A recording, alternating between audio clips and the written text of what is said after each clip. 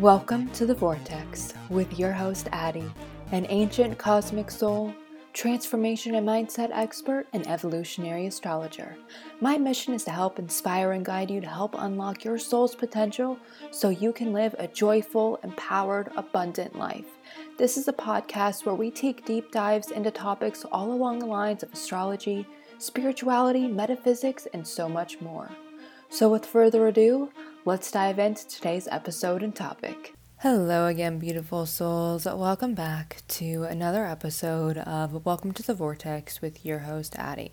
Today's episode, we are going to be taking a deep dive into the planet Pluto, talking about Pluto and the transit of Aquarius that it will be traveling through Aquarius for the next 20 years. So it's about Pluto, everything about Pluto and Aquarius.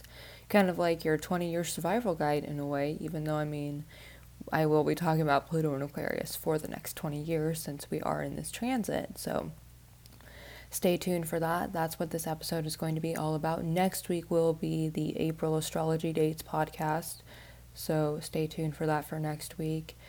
But this episode, we're just covering everything about Pluto and Aquarius, what we can expect. I've been looking back at the history from like the 1700s, from when Pluto was last in Aquarius, but then it was also in Aquarius from 1532 and 1553. So I've been looking at the history around there because that was also kind of towards like the tail end of the Renaissance period.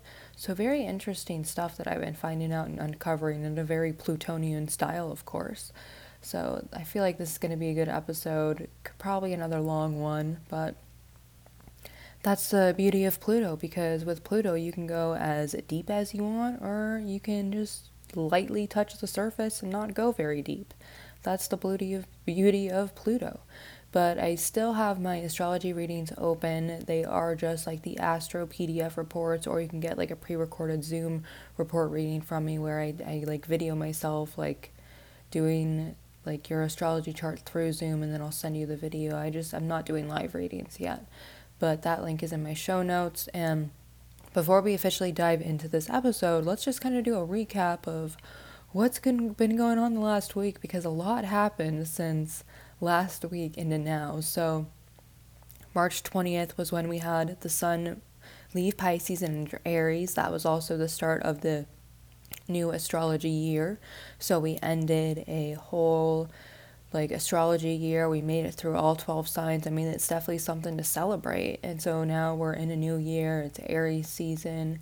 And the day after March 21st, we had that Aries new moon at the 0 point of Aries that was in opposition with the dwarf planet Ceres, and so this was really helping us figure out where we've been out of balance, helping us figure out how we can get back in balance in our lives, bring back the self-care and the self-nurturing energy as well. And then on March 23rd was when we had Pluto enter Aquarius, and it was so interesting to see like the headlines and stuff that came out, and I'll be talking about that in this episode. But yes, Pluto's in Aquarius now. March 25th, which was yesterday, Mars entered Cancer at 7:45 a.m. Eastern Standard Time. So that was about 4:45 a.m. Pacific Standard Time. And remember that we also are getting one more Aries new moon by the end of Aries season. So the fact that we have 2 Aries new moons as well in this cycle, what's very interesting is that first Aries new moon we had on March 21st, that was with Pluto in Capricorn. And then the second Aries new moon that we'll be getting on April 20th, that's going to have Pluto in Aquarius. So how wild is it that we not only get 2 Aries new moons this year, but we get 2 Aries new moons with 2 different Plutos? Like, that's super rare, like super crazy rare, like some beautiful, weird, rare astrology right there. And then all these planetary shifts we went through last week, like I called it a shifty week. It was definitely quite the balancing act too, because we've been in this, like, the one part is we're still like releasing, going through and just releasing all the old, anything no longer serving us, especially since really the Pluto and Capricorn transit's not officially done yet, and you will learn why in this episode. But then we're also like in this period where we're starting something new and ushering in the new, especially with us in Aries season. We've already been through the Aries new moon. This is a time for us to really focus on bringing in something new. But with Mars in Cancer now, and especially since Mars has been in Gemini for so long, since August of 2020, Mars is kind of like out of juice at this point. Like it's kind of like out of like its battery life, like it's on like 1%. It's trying to find the charger, it's panicking, and it's like, oh my gosh, what do I do? Where's the charger? I need to recharge myself. And so that's why I think that Aries new moon we had that was in direct opposition to Ceres was a beautiful reminder for us. Where do we need to recharge ourselves? How can we get this energy back? Because Mars is technically at detriment here in Cancer, because Mars is co-ruled by Aries Scorpio. So of course Mars is not really going to be the happiest in Cancer, especially Cancer being ruled by the moon. Like that's the moon's place, and Mars is like, kind of can bring up a lot of irritable energy, weird energy, but it's also a time for us. Like if we really want to use Mars in Cancer to its highest expression, it's helping us get in tune with our emotions on a deeper level. And how can we make something out of those emotions? Like maybe we can make like some sort of art, maybe like write a poem, write a song, like draw a picture, paint a picture. Maybe you need to get out that excess energy in a physical outlet. Maybe you need to go for a run, walk it out, dance it out, something along those lines. Because with Mars and Cancer too, because Cancer being ruled by the moon, Cancer loves to just like loves home life, and that's what Cancer rules is the home life and taking care of your home and your environment. This is an opportunity for us to clean up our own environments, whether it is like our emotional environment or personal environment. This is a time for us all to really get back in touch and get those things in gear. This is not a time, especially since we are in Aries season 2 and with Mars and Cancer now, it can be easy to let your emotions take you over, especially the anger. It can be very easy to let the anger take you over. And actually, I'm going to use like my personal life as an example, because this is actually a great example with Mars and Cancer in Aries season, because I'm a Gemini moon 18 degrees, so I've had Mars on my moon for a while, and I'm really glad that Mars is out of Gemini just for my own personal reasons. But anyway, so yesterday I was in a fine mood, and I always get up before my boyfriend on the weekends, and I do the grocery shopping on Saturdays too, and I get home and I'm doing my stuff, I'm in my groove, and then my boyfriend wakes up later, and first thing he asks me, he's like, "Did you get me cigarettes?" And I'm like, "No, you didn't tell me to get you cigarettes." And he was like, "Oh, well, actually, I was kind of expecting you to get me cigarettes because..." And that was like a miscommunication on our end as well, and I was just really tired that night before. But then instead of him getting really upset and angry, I got really upset and angry about it. And I had to like take a step back and cool off, and I was like, I can't like just blow up on him and be like Mars and Cancer about this and get all upset because he said he told me I was supposed to get him cigarettes, even though he never told me to get him cigarettes yesterday.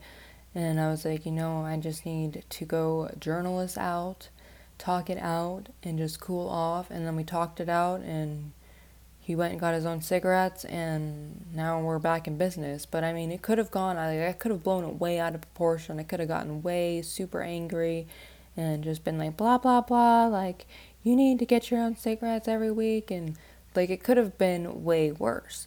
And I'm using that example because sometimes with Mars and Cancer, like we can let our emotions boil up and blow things out of proportion. And especially with us being in Aries season, this is where we can really let the anger take us over. So it's important, like if you can bring that self-awareness, take a step back. Don't just blow up on someone. Take a step back and like kind of work it out in your own head, in your own mind. So just wanted to share that little personal example. But we can really utilize like Mars in Cancer to our advantage, and just really find like some like outlet that you can get out your emotions in a healthy way, whether that is like art or working out. Something along those lines will really help the Mars and Cancer transit. But now let's just dive into the Pluto and Aquarius. Have lots to talk about Pluto and Aquarius. So before we talk about Pluto and Aquarius, let's just take a look at the planet Pluto. And back in 2006, a group of scientists, I think at NASA, they decided they wanted to take Pluto off the planet list and just call it a dwarf planet. Well, I still consider it a planet. It still plays a very prominent role in astrology, very important role in astrology. And I'm going to be reading from the only astrology book you'll ever need on the interpretation of Pluto. So it says, Pluto is a planet of awesome power, but it is a power that we still find largely inexplicable and difficult to understand. Pluto was discovered as recently as 1930. Side note here. Actually, there was work from Galileo and John Dee that proved that they both knew of a Pluto back as early as like 1560, like back in the 1560s or like early late 1500s, early 1600s. Like that's like they knew there was something out there even though they couldn't see it. So really they found Pluto way before 1930, but won't see that in this book. Anyway, so Pluto was discovered as recently as 1930, and as astrologers continue to study this planet's influence in astrology, what is certain is that wherever Pluto appears in your horoscope, that area of life will show a marked change, perhaps a transformation. If you have ever experienced one of those blinding moments in which you suddenly see your life in an entirely new light and decide to change everything, you have felt the energy of Pluto. Pluto's action brings to light things hidden in the depths of your subconscious, releases your dormant forces, and causes your suppressed energies to erupt suddenly. Pluto is named after the Roman god of the underworld and the nether regions of Hades, and of the spirits of the dead. Originally called Planet 10, or Pluto X, or Planet X, Pluto was given its name by a young British girl whose letter suggesting a new name for the planet was the first to arrive at the Lowell Observatory where Pluto was first discovered. The planet is well named for in astrology. Pluto signifies death and rebirth. It is the planet of regenerative forces, of destruction and annihilation, and then complete transformation. Its key word is elimination. Pluto wipes the slate clean. I really like that. Pluto wipes the slate clean. Pluto's immense power is felt in world events and in the great tides of history. It influences masses of humanity, enormous groups of people, large organizations, mass media, giant conglomerates are its main domain. Pluto rules over such disruptive elements in nature as earthquakes, volcanoes. Its negative influence is shown in mob violence, demonstrates murder, wide-scale terrorism, bombing. Pluto's power has been likened to that of nuclear fission, which both destroys and creates. There are two sides to Pluto's influence, and like the two sides of a coin, they are opposite but part of the same. I'm just going to pause right here because I really like this part where it says, like, Pluto's power has been likened to that of nuclear fission, which both destroys and creates. I really feel that's where we're at right now, like with Pluto at the 0 point of Aquarius, because the 0 point in astrology at any, like, it doesn't matter the sign, 0 point is the most pure form of that zodiac sign. So it really makes sense, and it really makes sense why I've been feeling and other people have been feeling we're in this weird period of both destroying something but also creating something, because we're destroying the old. We're taking out the old that's no longer serving us so we can bring in something new. Now I'm going to continue reading. Pluto has a powerful generational influence and also a personal meaning in your chart. The planet governs the beginnings and ends of the phases in life. If your life has taken a dramatic shift, for example, you've worked hard for a goal only to see it destroyed or ended, and an entirely new direction opened up. Pluto is likely to be prominent in your horoscope. People who have had to leave their homes behind and begin anew in a foreign country, or those whose lives were irrevocably altered because of the death of a key figure, are under Pluto's influence. The Plutonian character has a deep need to dominate and control and often will rise to great heights. People who have brilliant careers in politics and government and medical research and archaeology are under Pluto's influence. The planet governs the uncovering of secrets of the past in order to clear ground for the future. Even in the most civilized personality, Pluto's force is felt as an undercurrent of turbulence and uncontrolled energy. Its strong negative power may cause some people to be cruel, sadistic, or treacherous, or even lead a life of crime. Pluto's power is seen in both idealistic leaders and brutal dictators. Pluto represents the highest and lowest of which humankind is capable. Some astrologers believe Pluto's power is too arcane and mysterious for human beings to analyze properly now. but that the planet will continue to govern impulses in our secret psyche that we do not yet fully understand. Okay, so kind of have a little bit of an argument with this little last part right here, because I've just spent like the last month in a Pluto masterclass taught by the Leo King. He's my biggest astrology mentor teacher. Like, love him so much. He's the best. You guys should go follow him. But I'm not getting paid for that or anything. It's just like his way that he's taught astrology has really helped me and has challenged me. And I know I wouldn't be the astrologer I am without his teachings. Let's just put it that, because I need someone to call me on my bullshit. That's what he does. That's what I like in a teacher. But anyway, because what I've learned in this Pluto masterclass from him is that Pluto is way deeper than we all thought. Like, my understanding of Pluto changed completely from taking this class. And that's why I have to disagree with like this last paragraph right here, because it says Pluto represents the highest and lowest of which humankind is capable. Yes, that's so true. And some astrologers believe Pluto's power is too arcane and mysterious for human beings to analyze properly. That I have to disagree with. We can analyze this. It takes a long time, because with Pluto there are so many layers. Like, think of it like an onion. Like, you have to peel, or like an artichoke, you have to take back layer by layer by layer. And that's what Pluto is. Like, if we really want to understand Pluto, and we have to take it back layer by layer by layer. And it's going to take a long time to truly understand Pluto.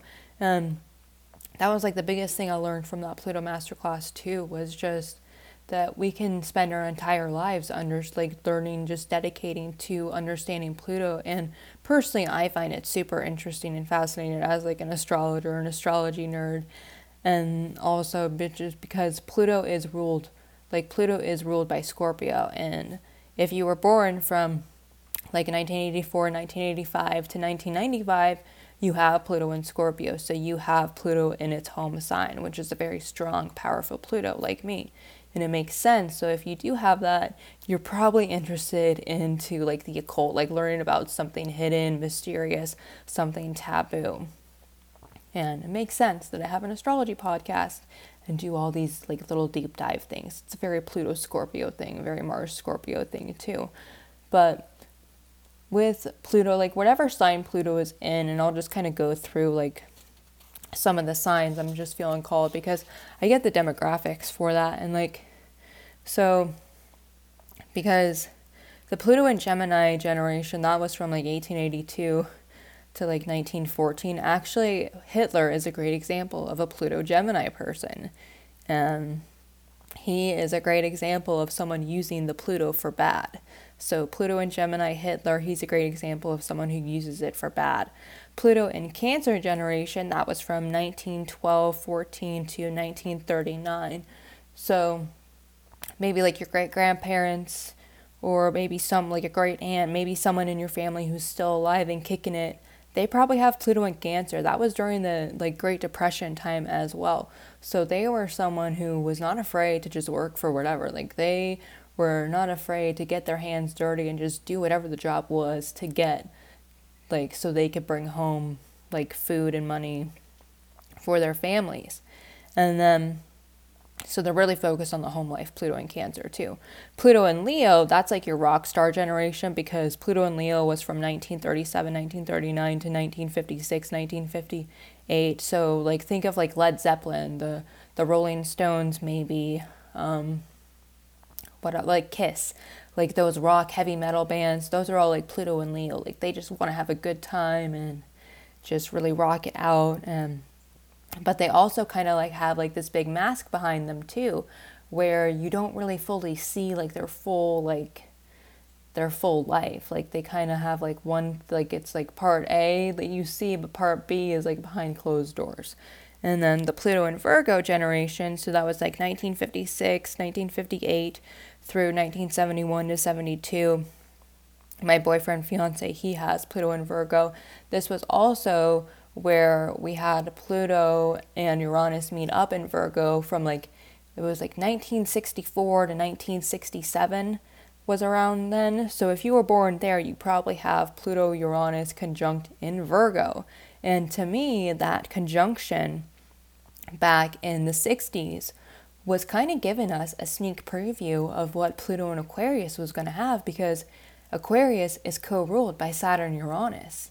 And so this Pluto-Uranus conjunction in Virgo was giving us a little sneak preview of what we could expect in 2023 with Pluto and Aquarius. Because Virgo and Aquarius are actually kind of similar, even though Aquarius is an air sign, Virgo is an earth sign. They both are very intellectual, a little socially awkward, but we both deal with people because I'm a Virgo, so yeah, we can be a little socially awkward, but like both those signs deal with humanity and both want to help uplift humanity. So I think it's very interesting that we had that happen. But that Pluto and Virgo generation, they were like the peace, love hippies, even though we didn't really see a big like revolution movement happen, but that was definitely that generation vibe. And then Pluto in Libra, so that was like 1971 to 72 to 1983, 84. That was all about like relationships. And then that's like Pluto in Libra was where you saw like divorce kind of come, like that's kind of where divorces started, was with that Pluto in Libra vibe generation. And then, because I'm just going through my book too, and it says like that was like the era of Watergate, shocking revelations of corruption. So that was just that was like kind of like restoring the balance and restoring the scales with that Pluto in Libra. Because then Pluto in Scorpio, that was 1983 to 84 to 1995. That was like with the HIV AIDS epidemic. And then Pluto in Scorpio too, like this generation, like can also have like a lot of weird like sexual like trauma, sexual issues, whether like it's a fear about sex or like not wanting to have kids. That's like, it's a weird Scorpio, like Pluto and Scorpio thing. So if you're Pluto Scorpio, you probably have some weird issue there. And I'm not just saying that to pick on you. I mean, we all do. Like I'm a Pluto and Scorpio and I have a weird fear about childbirth and I like never want to have kids ever. So it's just a weird Pluto and Scorpio quirk. Pluto in Sagittarius, so that's 1995 to 2007. That's like the tail end of 95, like November of 95, December 1995 to 2007, 2008. My brother has Pluto in Sagittarius. Shout out to my brother. I'm just using you as an example because the last time Pluto was in Sagittarius was during the Revolutionary War. And a lot of people who had Pluto in Sagittarius back then were in the military. My brother's in the military, so I thought he was a good example of someone really utilizing that Pluto in Sag. Because Pluto in Sag, like Sagittarius, they love to travel, they love to explore philosophy. And so the Pluto in Sag generation, they love to travel, they love to go places. They want to go all over the world. They want to explore all the beliefs. And one like shadow trait is they can get lost too much into that. So it's just important to kind of stay focused and stay on track. But it's very interesting, all these different generational shifts. Then Pluto in Capricorn, so that was from like 2008, 2009 up until now, because technically we're going to have Pluto in Capricorn until 2024. So we're still not officially done with this transit. But the Pluto in Capricorn generation, that was, and now I'm just reading from the only astrology book you'll ever need, because Capricorn is a sign of government, long-term security. Pluto may have the effect of bringing a new world order into being. Individual nations may join in a system of world government that leads to greater stability. And super interesting because we've definitely been seeing that happen. And then it's also it's no coincidence because when Pluto first went into Capricorn in 2008, that's when the banking crisis happened. That's when you saw the collapse of the banking system. And of course, it's no coincidence to me that we're seeing the same thing happen again at the tail end of Pluto in Capricorn, because we are going to be still seeing, oh, there's a little rabbit in my backyard now. What up, rabbit? Okay, anyway, sorry for that distraction. It's because we're going to be seeing Pluto go back into Capricorn this year because, okay, we had Pluto first dip into Aquarius March 23rd, but then June 11th, 2023 is when we have Pluto retrograde back into Capricorn. Then we don't get Pluto back into Aquarius until January of 2024. So really, this year is just like a little it's like a little 3-month preview. It's a little sneak preview. And like, I feel like that's true Aquarius fashion too. It's like, I'm going to tease you guys. I'm just going to dip into the sign for 3 months. And then I'm just going to piece back out into Capricorn. Because then, so from January 21st, 2024 to September of 2024 is when we have Pluto in Aquarius. But then on September 2nd of 2024, we have Pluto retrograde back into Capricorn. So it's not until November 19th of 2024 is the official date of Pluto entering into Aquarius officially, where it won't retrograde back into another sign. So really this year is just like a little sneak preview flavor of what we can really expect with Pluto in Aquarius. So now that we know so much about Pluto and Pluto in the different generations, because to me Pluto acts as like a drill, like, and now this is just my own like Pluto commentary. You're welcome for that. And so to me, like, Pluto acts as a drill, and like you can take Pluto as deep as you want. Like you can keep drilling till you get to like the center of the earth, the center of the core, or you can just drill and just until you get enough to plant like whatever, like to plant a tree. And it's really at your discretion, and it's really just up to you, like how deep of the work you want to do with Pluto. And then obviously it also depends like on your own Pluto placement, because we're all born in different generations. And I know on this podcast that I have, like, a lot of you either have like Pluto Scorpio, Pluto in Sagittarius, or there are some older people on this podcast as well. So I think you either would have like Pluto in Leo or Pluto in Virgo. Don't really have a lot of Pluto Libras that listen to this podcast, but that's okay. Still love you all. But now I want to talk about Pluto in Aquarius. I'm actually going to be reading because I have this article pulled up on Pluto in Aquarius from astro.com. And I just want to read like this because I thought this was a pretty good like example. Because it says, like, at the first attempt at interpretation, this is from Astro.com, there seem to be a lot of expectations attached to Pluto in Aquarius.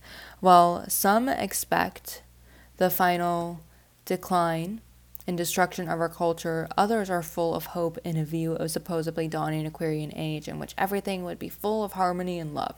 Such expectations or forecasts tell a lot of people who make them, but as good as nothing about the astrological connections. In connection with Pluto and Aquarius, astrologers are also very quick to reference the French Revolution, which took place during Pluto's last day in Aquarius. So you had the French Revolution, the American Revolution.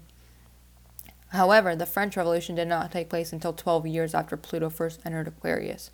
So we first had the American Revolution, and then we had the French Revolution. Very interesting. It's also a bit strange that astrologers seem to have a negativity bias. Bias is a term used in science to describe a systematic error. When astrologers interpret constellations on mundane astrology, the first thing they do is check the ephemeris. Okay, blah, blah, blah.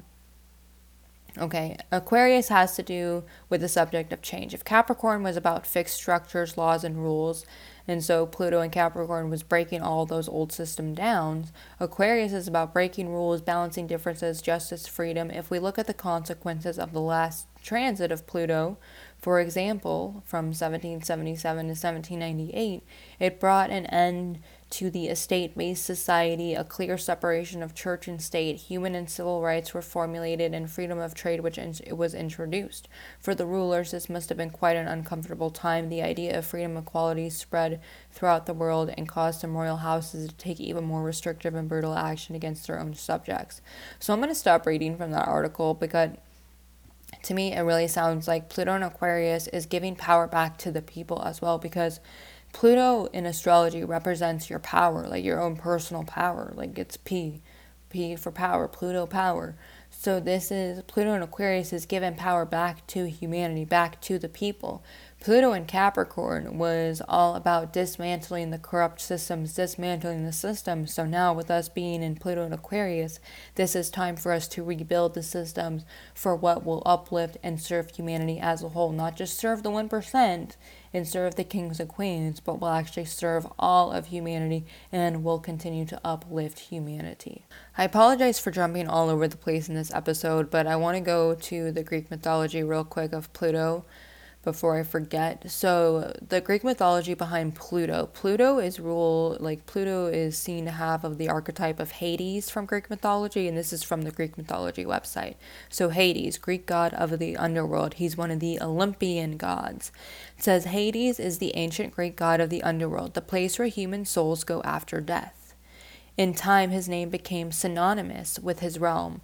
It has to be said, unsurprisingly, since he barely left it appropriately, the most significant myth related to Hades concerns one of the very few times he did to abduct Demeter's daughter, Persephone. And I personally believe, because to me, I think Pluto can be a very dualistic planet as well, with going into the underworld and really focusing on our shadows, but also learning to balance out the light and dark. So personally, I think Persephone could be considered the co-ruler. So to me, Pluto is kind of co-ruled by Hades and Persephone. Now we're going to keep reading here.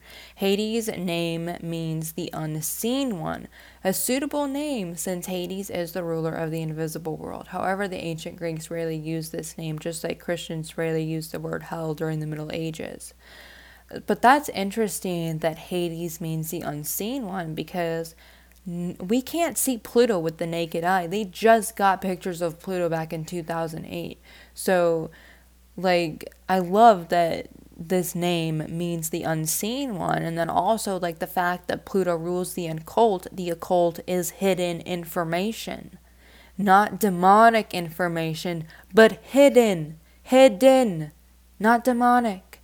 Because a lot of the times when you say the word occult, people automatically assume it's associated with demon worship, and it's not. It's just hidden information.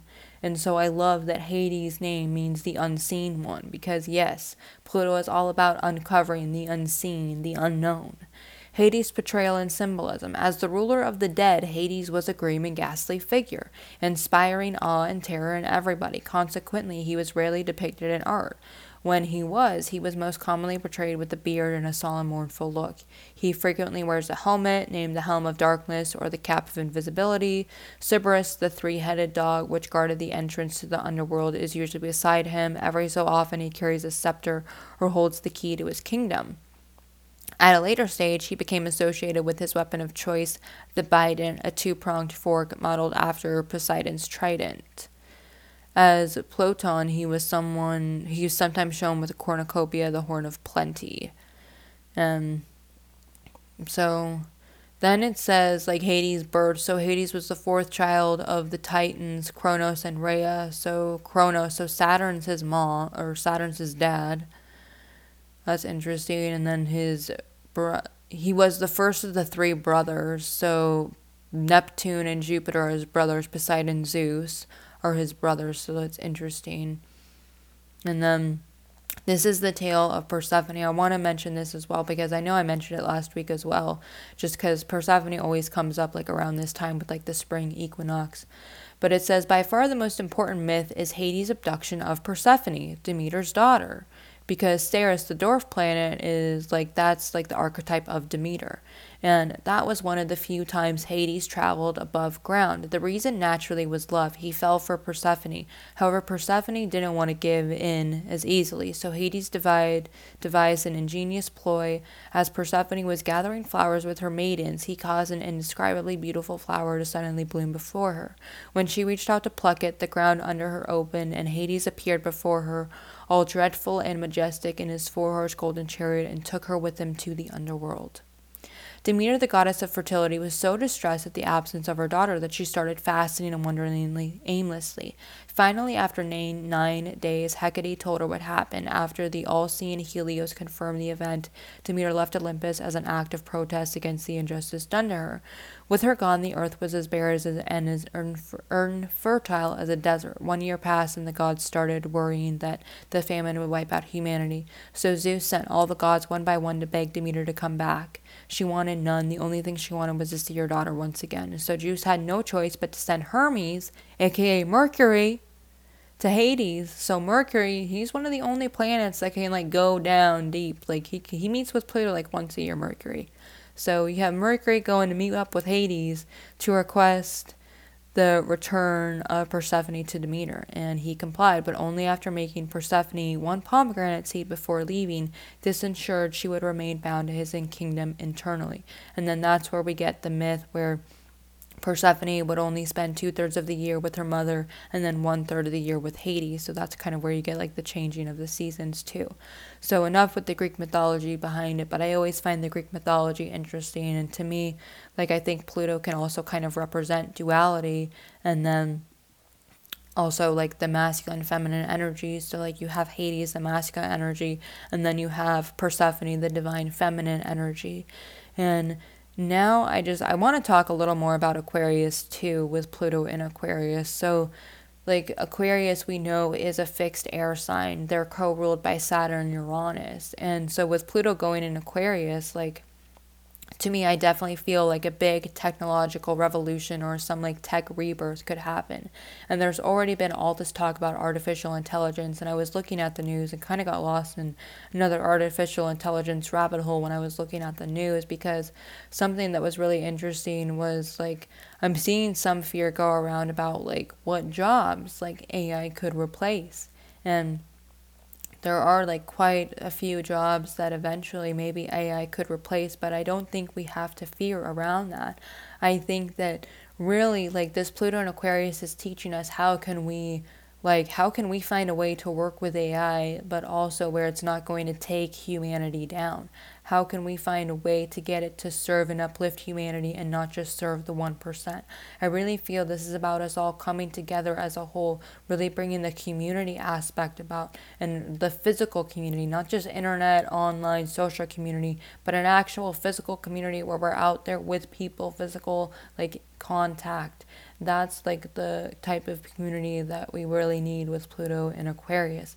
Now I want to go through the history, because I have the history timelines from like the 1500s and the 1700s, just so we can kind of get a better idea as well, like what happened back then when they had Pluto and Aquarius. Okay, so first we're going to look at the history from like the 1533 to 1553, because there was like a lot of like reformation going on around then, because that was pretty much after the Renaissance. The Renaissance was kind of coming to its tail end at this time.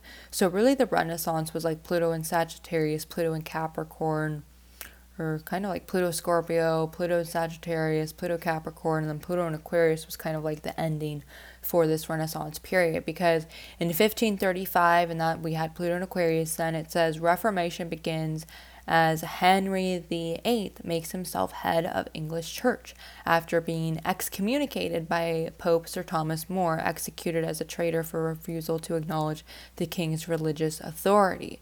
So that's interesting. And then in 1536, you have Henry VIII executes his second wife, Anne Boleyn. Jan Calvin reformed the Presbyterian form of Protestantism. So that's when Protestantism, that religion institution from Christianity, that came around. Then he wrote the Institute of the Christian Religion. We also had Michelangelo's Last Judgment piece come out. So see, this is where like it's the tail end of the Renaissance period. So you still had Michelangelo doing stuff. And it says you had John, and this is 1541, John Knox leads Reformation in Scotland, establishes Presbyterian Church. So a lot of religious like Reformation going on around here. You have the publication on 1543 on the Revolution of Heavenly Bodies by Polish scholar Nicholas Copernicus, giving his theory that the Earth revolved around the sun. So that's interesting that came out with Pluto and Aquarius. So it's going to be interesting, like what new, like astronomy information, what new stuff about our solar system, about our galaxy are we going to learn about with Pluto and Aquarius, because Aquarius has that very like interdimensional, extra dimensional quality about them. And then it says that in 1545, Council of Trent to meet intermittently until 1563 to define Catholic dogma. 1547, Ivan the Terrible was crowned Tsar of Russia. He began his conquest and battled. And then it said from 1553, Roman Catholicism was restored in England by Queen Mary I. And I have another like timeline pulled up as well. Here we go. So yeah, from like, because it says from 1501 to 1550, politics and the Reformation. So, and then it says that Charles V took power in Spain from 1516 and 1530. So he was in power with Pluto and Aquarius. There were some Italian wars that were happening with Pluto and Capricorn. And so it was just like big reformation, like trying to get things back in order with Pluto and Aquarius. So it's like, which is definitely what I can see happening here, because like Pluto and Capricorn, even back then in the 1500s, like it brought like collapses of systems. And then with Pluto and Aquarius, it's all about like reforming and rebuilding that, but in a different light where it will serve humanity. So let's see what was going on in 1700s. So that was really interesting. I hope you guys are enjoying this with me. So now this is Pluto and Aquarius in 1777 to 1798. You have the discovery of Hawaii was made, that state, the islands of Hawaii. You have the discovery of the planet Uranus. So could we discover another planet with Pluto and Aquarius? Are we going to find another planet maybe? The 1783 Revolutionary War ends with Treaty of Paris. So, and that's the American Revolutionary War. Then you have, let's see what else. Then 1787 was the Constitution of the United States. That's when it was signed. And 1789 was the French Revolution. So the beginning of Pluto and Aquarius, we first had the American Revolution, and then you have the French Revolution. Oh my gosh, what's really interesting too is we're actually kind of seeing riots happen in France right now, actually. So Pluto and Aquarius, so interesting. Oh my gosh. This is why, like, guys, astrology is totally real. Like, you can't make this shit up. Like this. Oh my gosh, this is just such wild stuff. This always blows my mind and makes me so excited. And it's giving me an astrogasm over here because, like, we can't make this stuff up. Like, I know in France right now, they've been rioting and revolting because about the retirement age. Macron, the Prime Minister of France, right now it's like 62 and they wanted to raise it to 64. And so people are out in the streets rioting about that right now. So, oh my gosh, no coincidence either that there was the French Revolution that happened with Pluto and Aquarius, because that was from 1789 to 1799. Total Pluto and Aquarius vibes right there. So, are we going to see some sort of revolution in France, in Europe? Are we going to see it happen in America? Like, so interesting here. So, like, and there's definitely been talks of war. That was with Marie Antoinette with that French Revolution, because Louis, like King Louis the 7th? No, that's the 16th. And Marie Antoinette were executed. That was the Reign of Terror in France. We also had the cotton gin invented back with Pluto and Aquarius. So are we going to have some new, like, cool inventions? And very interesting here. So a lot of interesting events that happen with Pluto and Aquarius, but really like big themes of like reformation, rebuilding. So it's like, how can we reform and rebuild to serve and uplift humanity? How can we make it to be inclusive where it will serve everyone and not just like have like not have like outcasts and have like people outcasted by society. This is a time for us all to put our individual unique differences aside and work together. Put those differences aside and own your uniqueness. Own your unique quirks and differences and use that to your own advantage. So I'm gonna keep it at that for Pluto and Aquarius. I feel we've talked a lot about like what Pluto means. So like Pluto, this is just kind of like a recap now. So like Pluto in astrology represents like your power traits. So wherever Pluto is in your chart, that is where you can use it. That is where you can be the most powerful. But sometimes like, and I'm just going to use myself as an example because I have Pluto in Scorpio in the 4th house. And so for me, like I do have a fear of like public speaking. I have a fear of sometimes leaving the house. And so this is where I need to overcome those fears, because if I can overcome those fears and transmute it into the highest expression, I can use that Pluto and Scorpio in the 4th house to the highest advantage to go help make a difference for others, to be that powerful person for others in their own life.